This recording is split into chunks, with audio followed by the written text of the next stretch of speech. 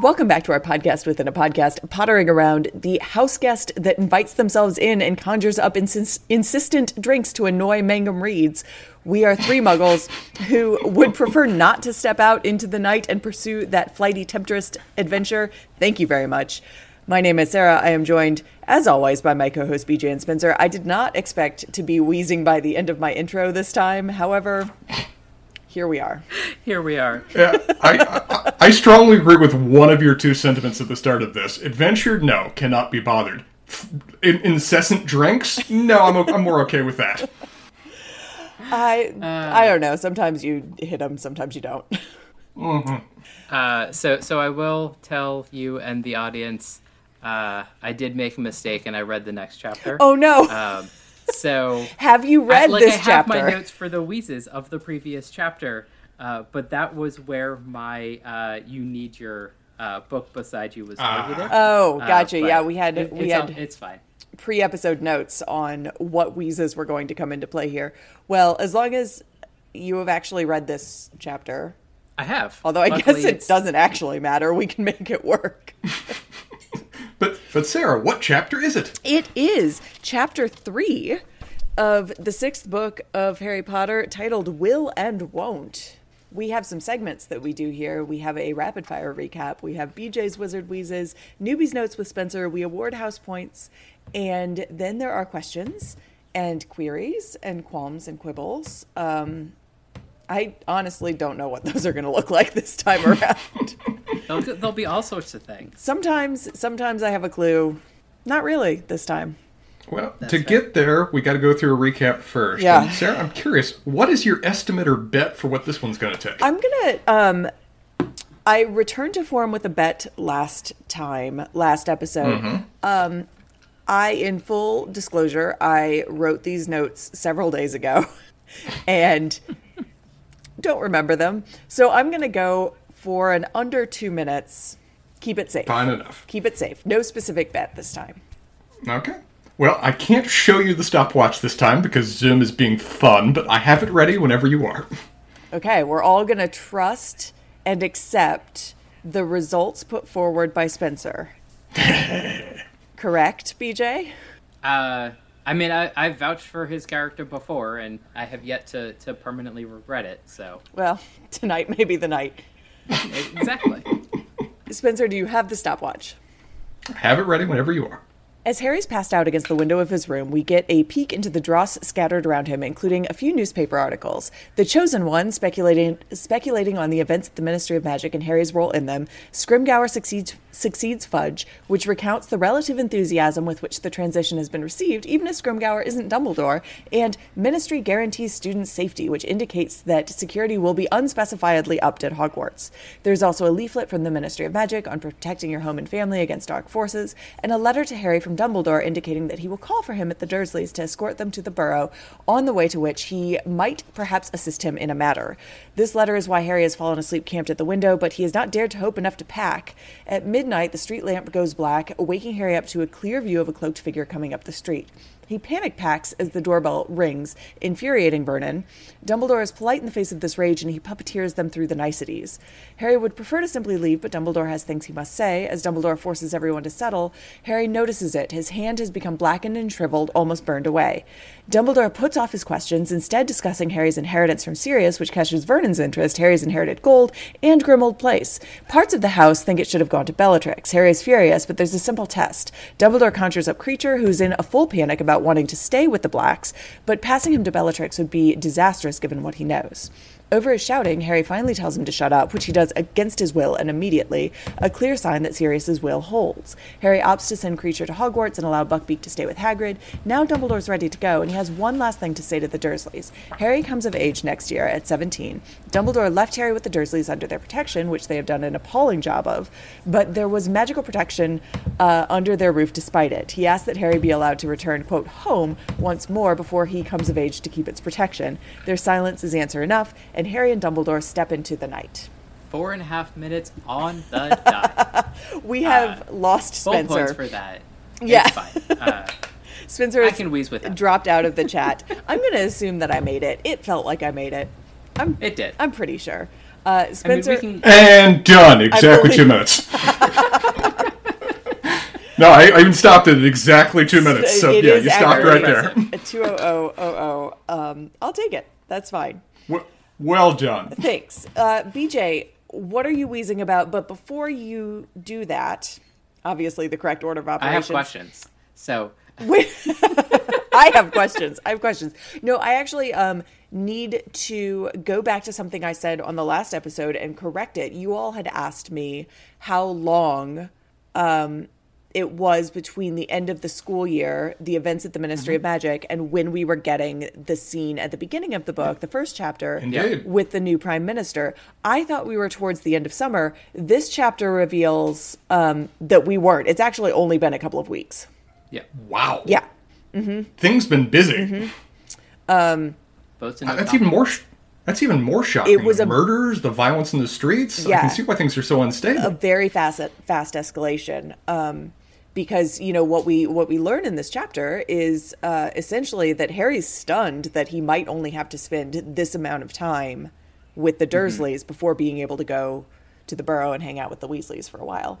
I just wanted to own up to having gotten that wrong a couple of episodes ago. Now, BJ, you may wheeze about whatever you wish.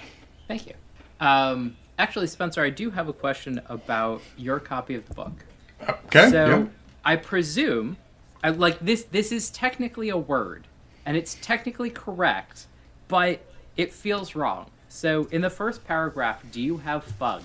I do have fug. I wrote down fug in my notes, too. I had to look it up. I'd never heard fug before. Yeah, apparently, it's a British thing. It's fun when these books go British. They're always British, but they're not that British until they're really British. Yeah. Fug feels real British. I think that after the reception of the first book, there was okay, we don't need to translate this. And then I would push back and be like, yeah, but... There's stuff that isn't a thing. Fug is not a thing. It in anything I've ever consumed, and I feel like I've consumed enough British culture that if it was a staple, I would have heard it. We would just call it fog, right? Well, they also call things fog. I don't know. They do. Yeah, I mean, so this is the content. So kind. the sentence is, the misty fog his breath had left on the window sparkled in the orange glare of the street lamp outside, etc. And so they're really talking about the condensation from breathing on the glass, right?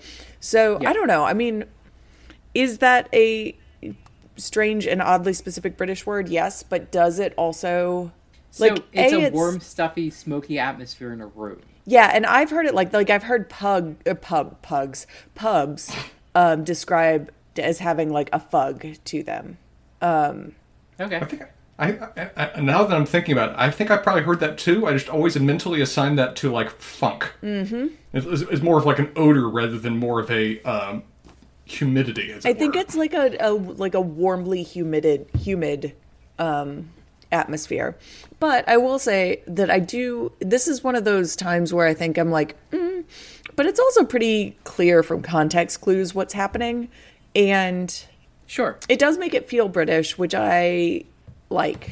I feel like British English, more than American English, maintains individual unique words for situations that have no use outside of that. And that is a charm to it that I think is uniquely English. The language English, but also English. Yeah. Yeah. Spencer, I have a Wheeze question for you. Why am I the subject of questions? I didn't sign up for this. Please. Well, first of all, you have a different version of the book than we do. I do? So things change. Go on. What you got? And you're also the resident lawyer. True. On retainer. Serving sentence in Azkaban for trespass is... It feels like a British... we got trespassing from the noun, I guess, trespass. We did. But yeah, it's a weird thing in the world. It's like, look at the King James version of the Ten Commandments. Trespass appears. It's a distinctly British way of expressing the phrase, and we just transformed that into trespassing. That's fair. I now want to turn to a kind of wild sentence. Sorry, you sound like you're speaking of the King James Bible, you sound like you're a preacher asking us to turn to hymn number 487. All right, please turn in your hymnals. I'm ready. To the third story, verses 7 to 9. Okay. BJ, tell us where the hell we're actually going. Yeah.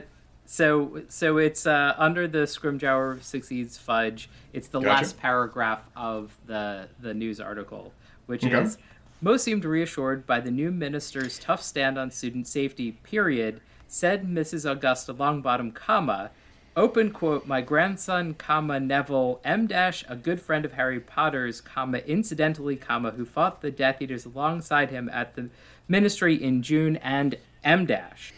That's actually in a different article. That one's in Ministry Guarantees Student Safety. Yes. Yeah, it's not. It has it different. Yeah. You're right. It's in the paragraph. Okay. Just getting the chapter and verse right. Thank you, Sister Sarah. I said it was the third story. I didn't see the... Peace be upon you. Yes. And also with you. We're mixing religions to that point. I'm fine with it. It's fine. Yes. And a Vajra Kavadra to each and every and to all a good night.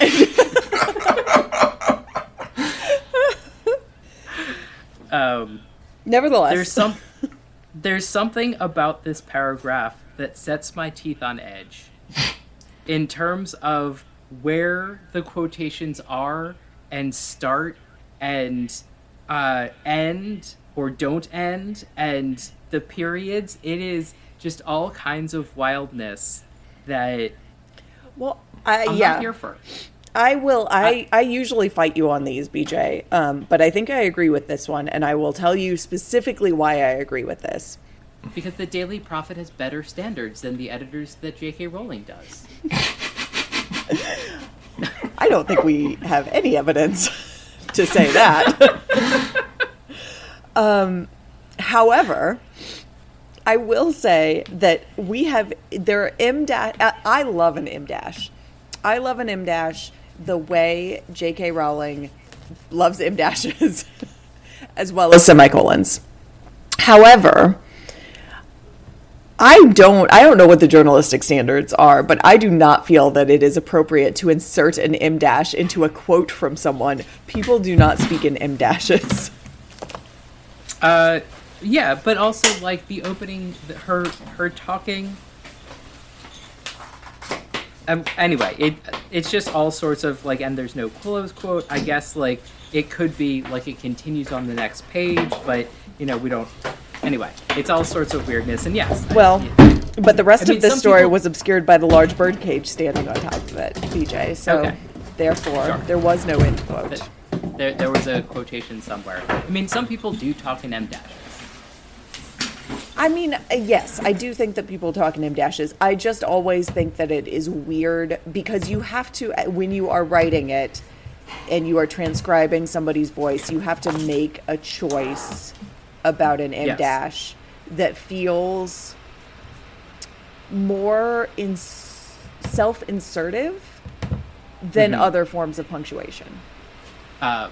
So I know that old people in Spencer are famous for using voice to text. I wonder if I know people use like ellipses. It's true. And say like ... And it translates like to... when you get old and send us texts, will they have M dashes? Are you asking me or Spencer? No, I'm asking you. I already know Spencer doesn't because I know he uses voice to text. That's true. No, but Spencer does voice to text, then stops and adds the ellipses into it before he sends it out. Oh my god, you saved no time and no effort doing this. Not at all.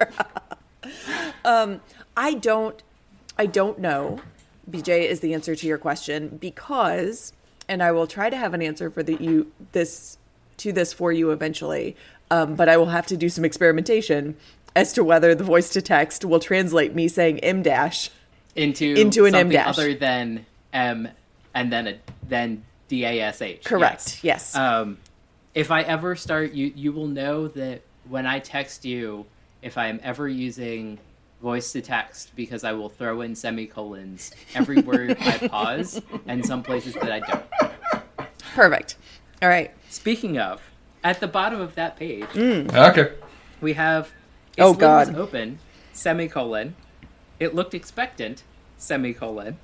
Yet it was almost empty, but for a residue of old underwear, comma, sweets, comma, empty ink bottles, comma, and broken quills that coated the very bottom. This is interesting because this is one of those points where, like, I'm not overly mad at this because I think that we are so entrenched in this style of writing now that it makes it identifiably Harry Potter and identifiably Rowling. However, This is true. Sure. This is true. However, yeah. this is one of those instances, and not It all could of have used a colon. not all of these things are like this. But you actually, the way that this sentence is written, where those semicolons are, there are like 4 different pieces of punctuation you could have put in there, and they all would have been as equally semi-correct. That's fair. You're correct that the sentence should have been different, but I don't disagree with that argument. I mean, think about it. Ellipses would work in there. You Yep, could stick M dashes commas would in there. work. M dashes would work. You could, in fact, make those complete sentences and put periods at the end of them, Yep. which is, in fact, what they are. Yes. 100%? You could put colons in there if you're feeling real spicy. That is the spicy version. Yes. Yes. Yeah, I mean, it would probably essentially mean an or at that point, but, it's a thing. Do you have anything we do have a non-punctuation? No. We have punctuations. Okay. Because we have Okay. a semicolon colon sentence, and we've got to touch them all. These things set a PJ off. He knew it was pointless to keep rereading Dumbledore's words. Semicolon. Harry had sent back his quote-unquote yes, with the delivering owl, comma, as requested, comma, and all he could do now was wait, colon, capital, either Dumbledore was going to come, comma, or he was not. Spencer, is this a period in your version? Because the capital E from either makes it feel like it should be. Same thing. Okay. I guess I assumed that colons can't end sentences, but maybe they do. I'm just not sure anymore. Awfully presumptive of you to assume that, PJ. I have a rhetorical question that is Perfect. a wheeze, and this is very fun, and I don't know if it was on purpose. Okay. Sarah or Spencer, do you know what agapanthus are? They are a type of flower that was flourishing, that Dumbledore commented on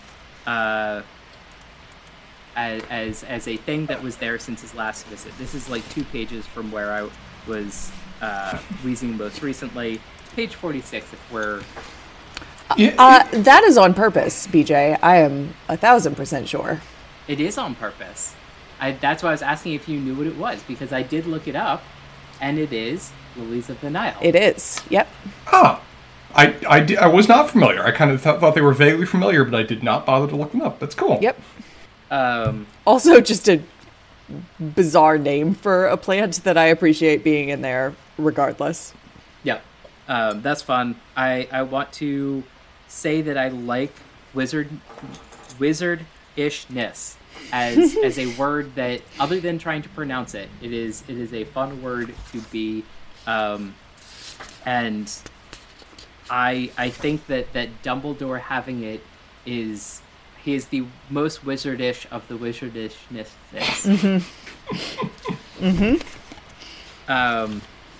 I have a question that doesn't really belong in questions. This is And like it is? 3 questions in your wheezes. Just, I mean, I'm going to allow it, but just know that I'm keeping count. Okay, so it's sort of a wheeze, but it's also a question, which is, we have this back and forth with Harry asking if they're leaving. Dumbledore responds, and he says, "I would prefer you not. Indeed, we are, but there are a few matters we need to discuss first, and I would prefer not to do so in the open. We're going to trespass on your aunt and uncle's hospitality only a little longer. You will you? I presume it's Vernon Dursley that says it, but I feel like it's unclear from." Yeah, I'm trying to find. So exactly why Vernon Dursley entered the room, so presumably he's the one that said it, but like... Yes. But Petunia's at his shoulder, and Dudley is skulking behind them both, so like everybody's there. Vernon's the first one said, and it would be the most in character for Vernon to be the one to have said it. Yeah, it sounds like his voice. So, I think that is all my wheezes, though I do have some questions for later on. Some actual, curious questions as opposed to rhetorical questions that are part of wheezing. What? On the subject of Newbie's notes, how pissed off must Voldemort be at these news articles? I mean, this is a creature of pride we're talking about here. It's one of his motivating characteristics and factors beyond why he behaves as he does. And here, the news, which has previously been much more in his camp or otherwise indifferent to what's actually going on behind the scenes, is now openly referring to Harry Potter as the chosen one that may save us all by defeating the Dark Lord. I take your point. I would nuance it a little bit just to that, I don't think that the Daily Prophet was ever in his camp, but I think that we were in a situation where the news that they were printing was working to his advantage. More what I mean. Yes. They weren't directly endorsing him as a political candidate, but their unwillingness to accept that he had returned and favoring the narrative that he hadn't was directly serving his cause. And okay. and the sensationalism around the stories about Harry that were selling copies happened to work in his favor at that particular moment. Which is now shifted to treating him as the Messiah that will bring about the fall of Satan. So, but this also kind of feels like they're not per se reporting that is fact, but reporting on that being a thing that people believe. Mm-hmm. And that's a different... Some people are saying. That is modern news reporting is what that is. Yes, it is.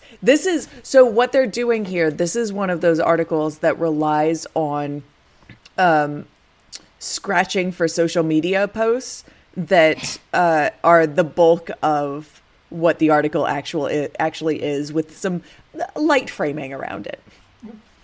I truly despise the people are saying news articles, but they're like half of all news nowadays. I wish we had the bylines for these articles. That would be nice, actually, yeah. But we just get the title and the text.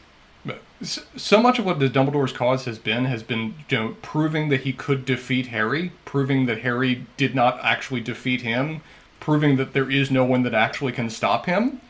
And to date, now what he has accomplished is what, middle-aged women are reading while they're about to go to bridge, is that Harry Potter is actually going to eventually beat the Dark Lord. Yeah. This isn't really a question, this is just more rhetorical, but has there ever... I'm not actually asking it, I'm just more saying it. Has there ever been a Minister of Magic that's gotten along with Dumbledore?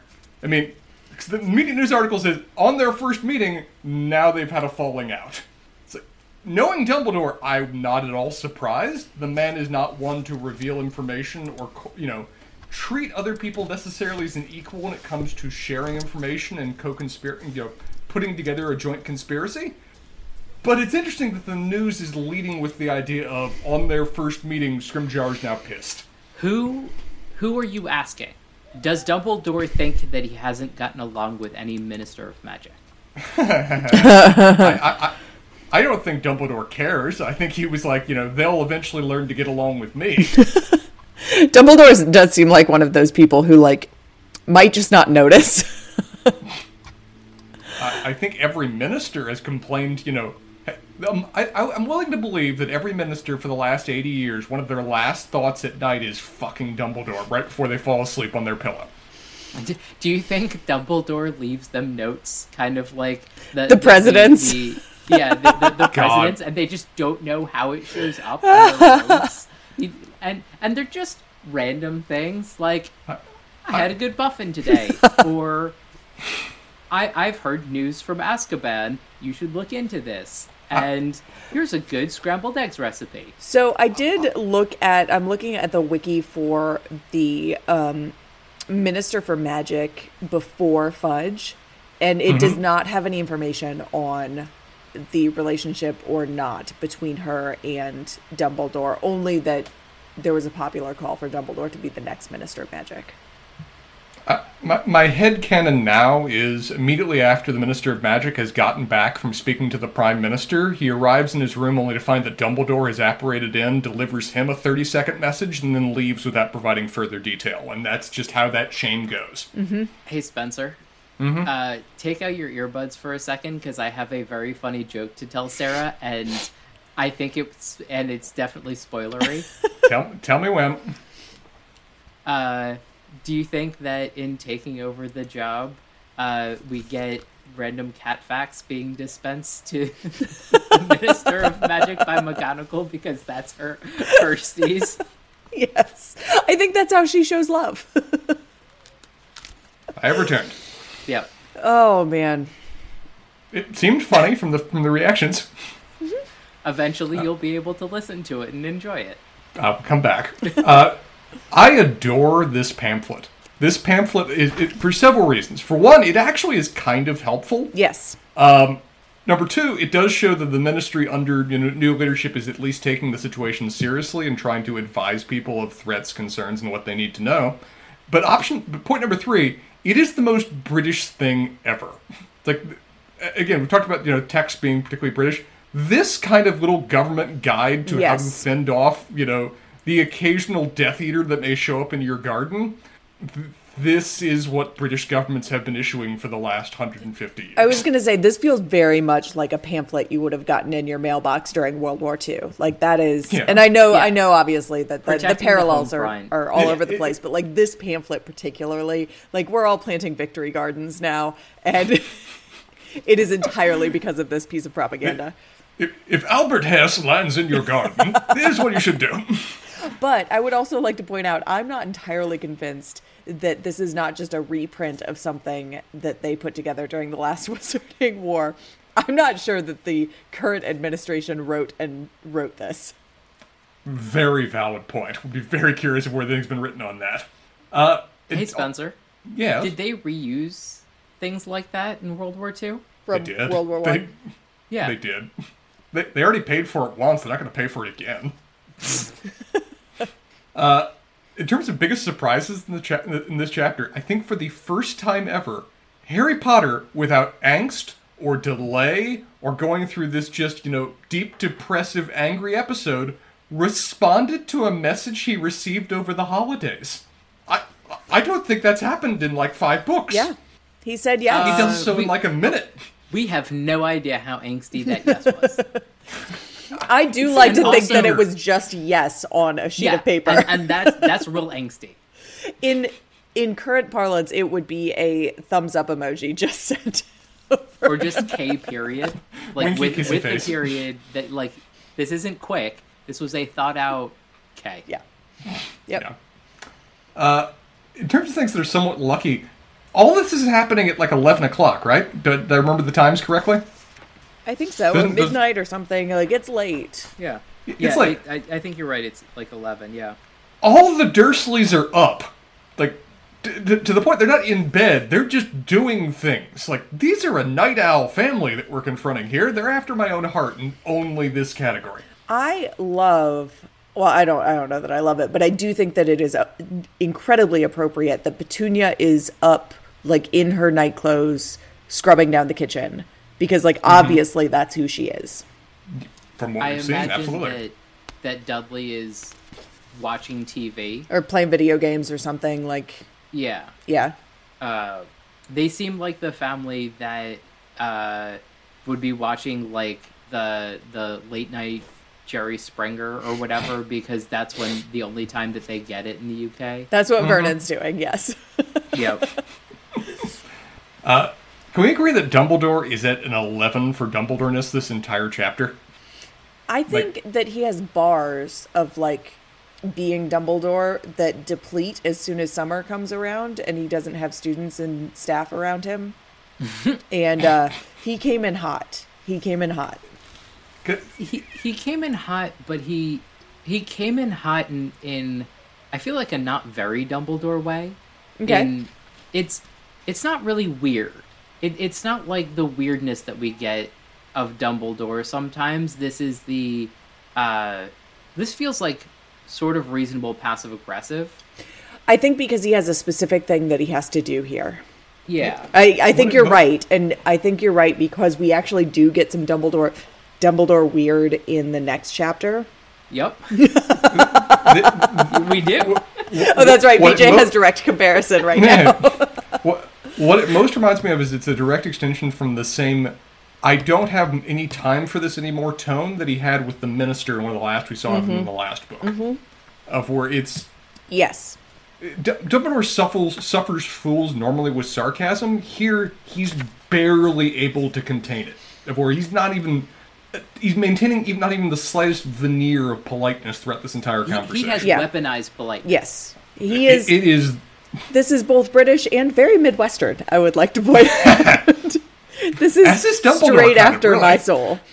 But I do think that, like, there's a difference between Dumbledore irritated, which is what we get here, because he is clearly irritated at the Dursleys, and Dumbledore, even Dumbledore on a mission, if he's not irritated, then he gets this kind of, like, freewheeling Dumbledore-y kind of thing going on. But I do like the distinction that this is, like, Dumbledore irritated is weaponized politeness, and we've seen it a couple of times over the books. Yeah. I feel like he would do things differently with different people.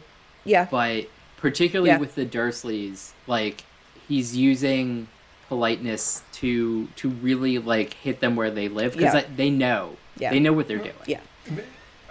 I think a wonderful visual example of this is that he conjures drinks and they spend the entire time just hitting them in the head throughout the conversation. Hence our opening illustration that was so confusing to all of us last episode. Now I understand. Yeah. It makes a lot more sense, sort of. It fits the tone of where he's just like, hey, drinks. Put them over there. I'm talking with Harry right now. Yeah. And one of the main motivating factors for why he's there, I was not expecting this, but the central focal point of tension in the whole chapter is a probate battle. It's about, they're not actually sure on the subject of who is going to be inheriting their secret lair where they conduct all of their, heroic operations. Yep. I wasn't expecting that, but it actually is a reasonable point of consideration of, oh, well, that could massively throw a monkey wrench in the plans.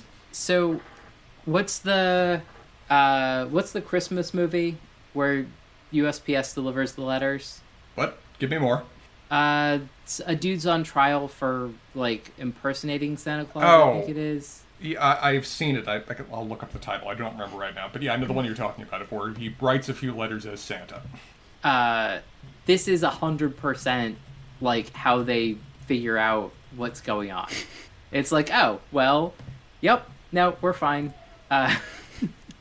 Let's talk to Creature and see how it's going. Yep, you can order him around. We're all good. I do. I mean, it's a clever solution, I suppose. Yeah. So what would have been really funny is if Hermione had accidentally freed him. Oh, God. But she can't because she's not his owner.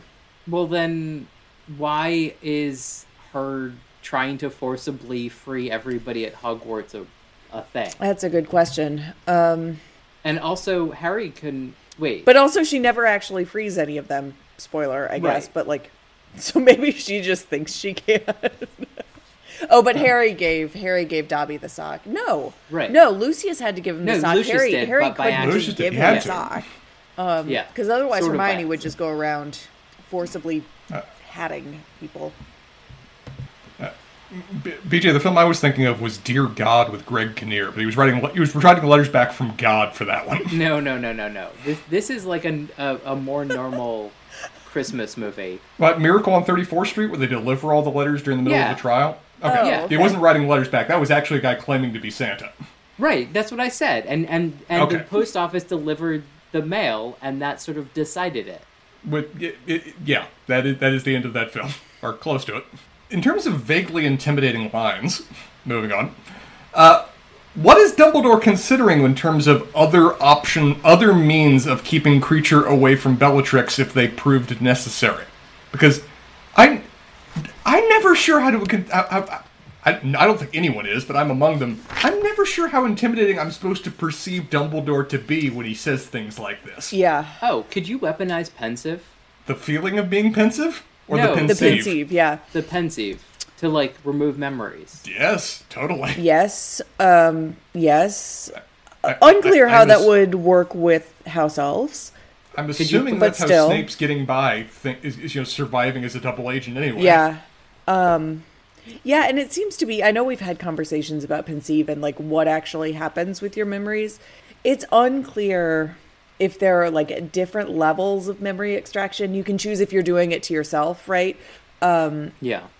Or if, like, when Dumbledore is showing Harry memories in the Pensieve, if Dumbledore still retains those memories, or the listeners cannot see the hand gestures that I'm doing with this. Yeah. But if he still retains those memories and is also watching them, or if he is re-experiencing them and rediscovering them as he watches them because they're no longer inside his head.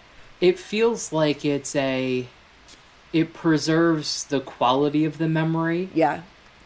And so it unclear whether it, like, maybe not erases, but, like, you have I know that this is a piece of information in the Pensieve, versus, like, you still have whatever memory you would have. It just degrades over time as memories do, and you can go back and experience it like you were there. I think that I wonder if Dumbledore is referencing an Obliviate spell here for Creature. Definitely possible. I'm not willing to believe Dumbledore would just straight up say, well, we'll murder him. I don't think that's it. I don't think that's what he's talking about.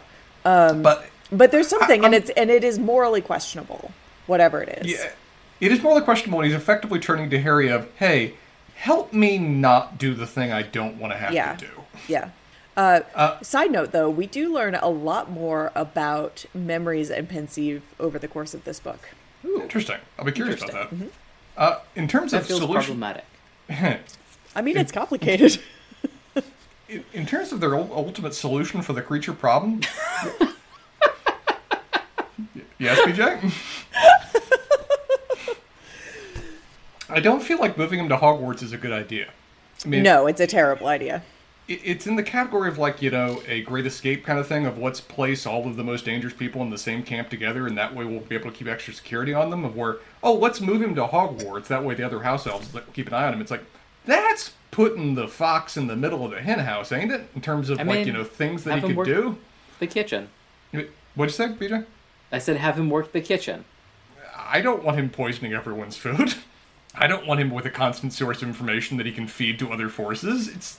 This is putting him at a focal point of potential information and access and connections that it don't feel wise. And I must say, though, in terms of closing quotes just to end out a chapter, and now, Harry, let us step into the night and pursue that flighting temptress adventure. That is so delightfully like Flash Gordon. That is so delightfully like 1930s Nickelodeons in terms of that. That is... I feel like that is Dumbledore quoting his childhood when it comes to that line. Of some hero he watched when he was back a kid, actively rotating the dial to keep the film going, uttered that, and he's been looking forward to repeating it now for decades. It's in his Rolodex, I think, yes. Somebody 100%. painted a noir painting of Dumbledore, and this is, like, how he talks, and so Dumbledore tries it on every so often. In terms of winners and losers, we don't have that many characters again when it comes to this chapter, Sarah, but do you have any clear picks either way? I think, I think that Harry wins this chapter. I think it's a pretty, it seems like an easy choice, BJ. Yep. I was going to say, Agreed. we knew from get-go that Harry was going to have a good chapter. He's with Hedwig, yes. Right. He's with Hedwig. He also seems to be, like, Brewster. adequately able to take care of her for once during the summer here, which is nice. At least we don't have any evidence to the contrary. Right. I don't know. Usually we're told if he is sort of being forced into animal abuse. He seems to be doing this fine this time. So I think that Harry's the winner of the chapter here. I mean, he gets to leave the Dursleys. A piece of summer mail he received, responded to, and panned out the way that it was supposed to. He does apparently get a sizable inheritance. The will stands, and he actively leaves by the end of it. So, And, you know, he has all the creature comforts that anybody would need.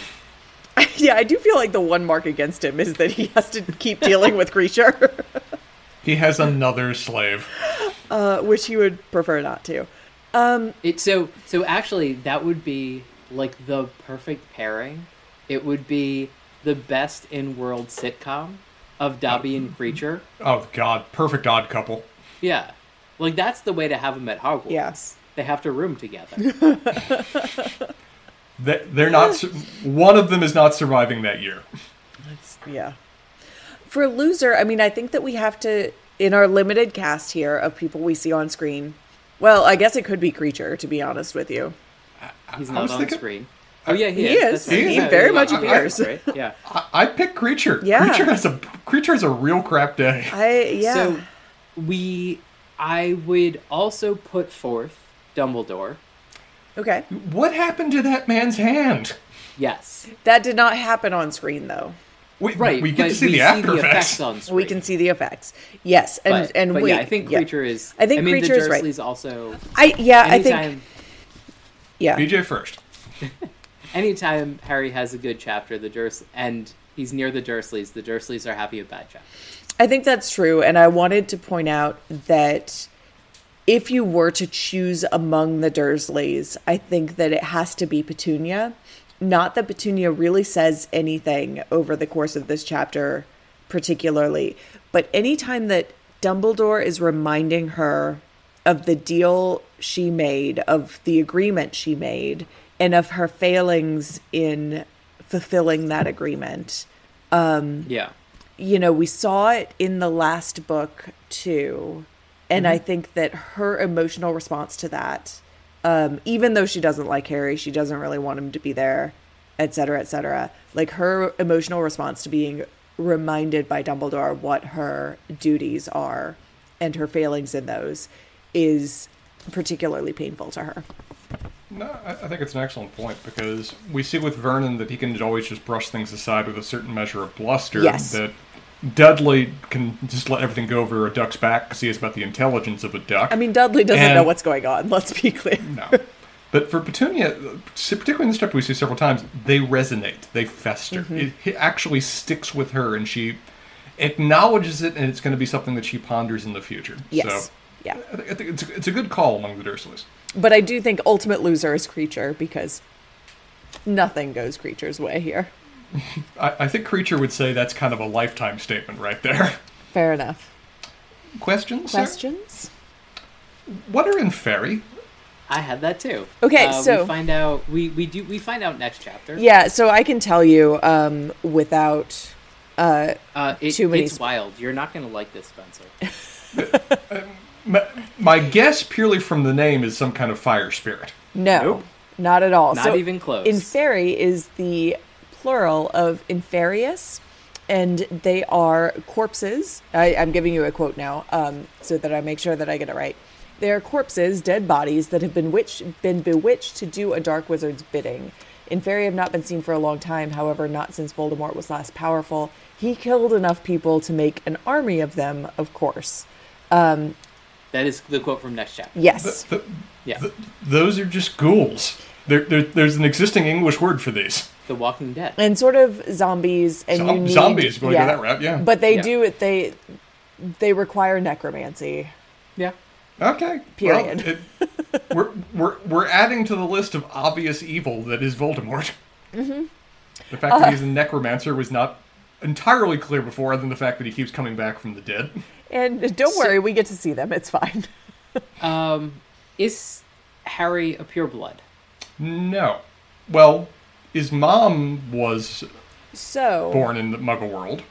Yeah, and are we going like serious? So I mean, I think that the double-edged sword, or I don't know if that's exactly the right term, but the reality is that whether you are a sort of Malfoy level believer in the need to purify the blood of the wizarding community and keep those lines pure, or you are a regular wizard, everybody also is functioning under the same definitions that are bounding the world, which are always problematic, which is like this idea of like, well, yeah, but non-pureblood people are fine, but everybody agrees what pureblood is, except that it doesn't really exist. So Harry's mom was a Muggle, even though she was a witch.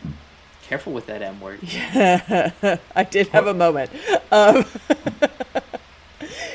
Harry's mom was a Muggle, so even though she was then a witch, Harry is not a pureblood because he's a half-blood. Yeah. So the status of your parents actually doesn't matter. It's the status of their families. So going back generations, which is obviously nonsense. Right. So if Harry has progeny, are they? If he has progeny with a pureblood wizard family, from a pureblood family, 3/4. I believe the term is quadroon. Yeah, I don't know that they do. I don't know that the Louisiana system has. Well, I was going to say, like, it feels like infiltrated. She's going very German. Yeah. Here. Yes. Which makes sense. Yes. But. And it is a sort of like, it's very German, but it is also, I mean, it's not a quadroon system necessarily, but it's a one-drop system. Okay. Well, I have questions about wizard genetics. Sure. That don't make sense in this world. Nope. Because of how squidgy it is. But it's one of those, like, how far back do you have to trace? Because clearly they haven't been around forever. And it's sort of one of those things. Yeah. But... And, and it feels like the further you go back, the more you can hide, because there's always going to be something to quote-unquote hide. And everybody is going to have black sheep, like Sirius. And Voldemort. And Voldemort himself, like... I mean, and this is where we're, like, leaning really heavily into the comparison. Yes, absolutely. So, sure. Yeah, it's come up a lot in this chapter. But this is a particular moment where, like, Voldemort's inferiority complex from these impossible and bullshit standards is a key to understanding his motivations in the first place. Well, I mean, Voldemort is a half-blood too, right? I mean, we've got competitors for the title of half-blood prince. We do. I think that's the point, Spencer. Oh. This is going to come off as a really awkwardly phrased question. It's me, so it's not that much of a surprise. But where do house elves come from? That's a great question. We, at this exact moment, and as far as I know, at every other moment, we have more information about how Dementors come about than we do how house elves come about. We only meet house elves that are working. We don't see that they have families or any lives outside of working. And I'm just left to ponder, if house elves, reproduce by the same means as most other regular species on a planet, what happens to little baby house elves when they now enter a family? Do they just join their parents' servitude? Is this... Probably, Spencer. If they reproduce asexually, I shall not judge. But my question still stands: is this following the standards of American slavery when it comes to who owns the baby house elf? Yeah. Or are you asking about Dumbledore's proclivities, given the large number of house elves? I wasn't going there. Yeah, you were. You just didn't say it out loud, but that's exactly where you went. Not admitting to that. Question still stands. Focusing on my question. Are there differences in the house elves that get to serve inside Hogwarts and the ones that have to keep up the grounds? We are asking so many Thomas Jefferson questions right now. The extremely unsatisfying answer is, I don't know. I'm going to Reddit, which is... Sure. We'll see. Nope. Reddit descends very quickly. This is not... Does Reddit agree with me? Uh-huh. We don't need to read that fan fiction right now. Nope, I'm getting no helpful information from this, from my, sideways glancing at this thread. I don't know. They clearly do have families, though, because, and I think that so I don't know, I don't know how the procreation works. I don't know what happens to the baby house elves specifically. I assume that it is a sort of Thomas Jefferson-like situation, because Winky in the 4th book talks about her mother and grandmother also serving the Crouch family. So they are generational. Interesting. So there's kind of a reverse situation where sometimes they get sent north to... Yeah. BJ, any further questions on your part? I really didn't have that many in this chapter. No, I think the Inferi was sort of my big one, and I'll have more questions when we see them, I'm guessing. Yeah, probably. We also, just as a note, we learned more about, and I know we've talked about it before because I've been hinting at it because we finally get more of it here.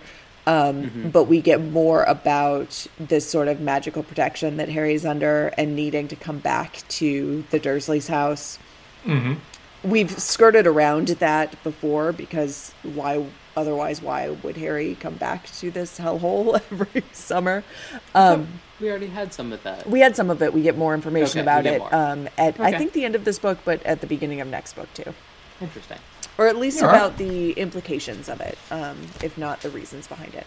Gotcha. But clearly important. I mean, it has always been nebulous. It's always been ambiguous. Yeah. But it's something that Dumbledore feels the need to emphasize as his parting word about how much it's important that Harry be allowed to return at least for a while longer. Yeah. Yep. Which is so interesting because, actually in this conversation, if Dumbledore hadn't mentioned it, because Muggles come of age a year later than wizard folk do, the Dursleys wouldn't have questioned Harry coming back at all. So it's only a thing because Dumbledore brought it up, unless Harry was hot to trot to get out of there and not come back next year because he knows that he came of age. So right. I guess it works that way, but Dumbledore didn't have to tell the Dursleys because the Dursleys wouldn't have known any better. So is it really he's saying it to the Dursleys, but in reality he's speaking it to Harry? He might have been speaking it to Harry. I've never considered that before, but he might have actually been saying, hey, Harry, you're going to come of age before your next year at Hogwarts, and you're not going to want to come back here. But you need to come back here. For reasons that I will not fully explain, remember I'm Dumbledore. Oh, absolutely not, no. Shall we take a peek at the next chapter? Your favorite part of the episode, Spencer. Moving on to what is chapter 4, Horace Slugworth. Slughorn. Sorry? Slughorn, and it's kind of, if anybody embodies the name that, just a slight change from what it already is, from Barty Couch. This guy is his own recliner. This is a man that you might just feel like might be a very comfortable chair. Okay, well, I'm going to end it there. Massive eyes on the guy, too. Actually, come to think of it. Eyes dominate his head. Okay, weird-looking dude we got for this next chapter. We'll be curious to meet him. You might think he is in transition. Between man and chair? Well, TBD, I suppose. More to be seen. Looking forward to it. All right. This has been fun, guys.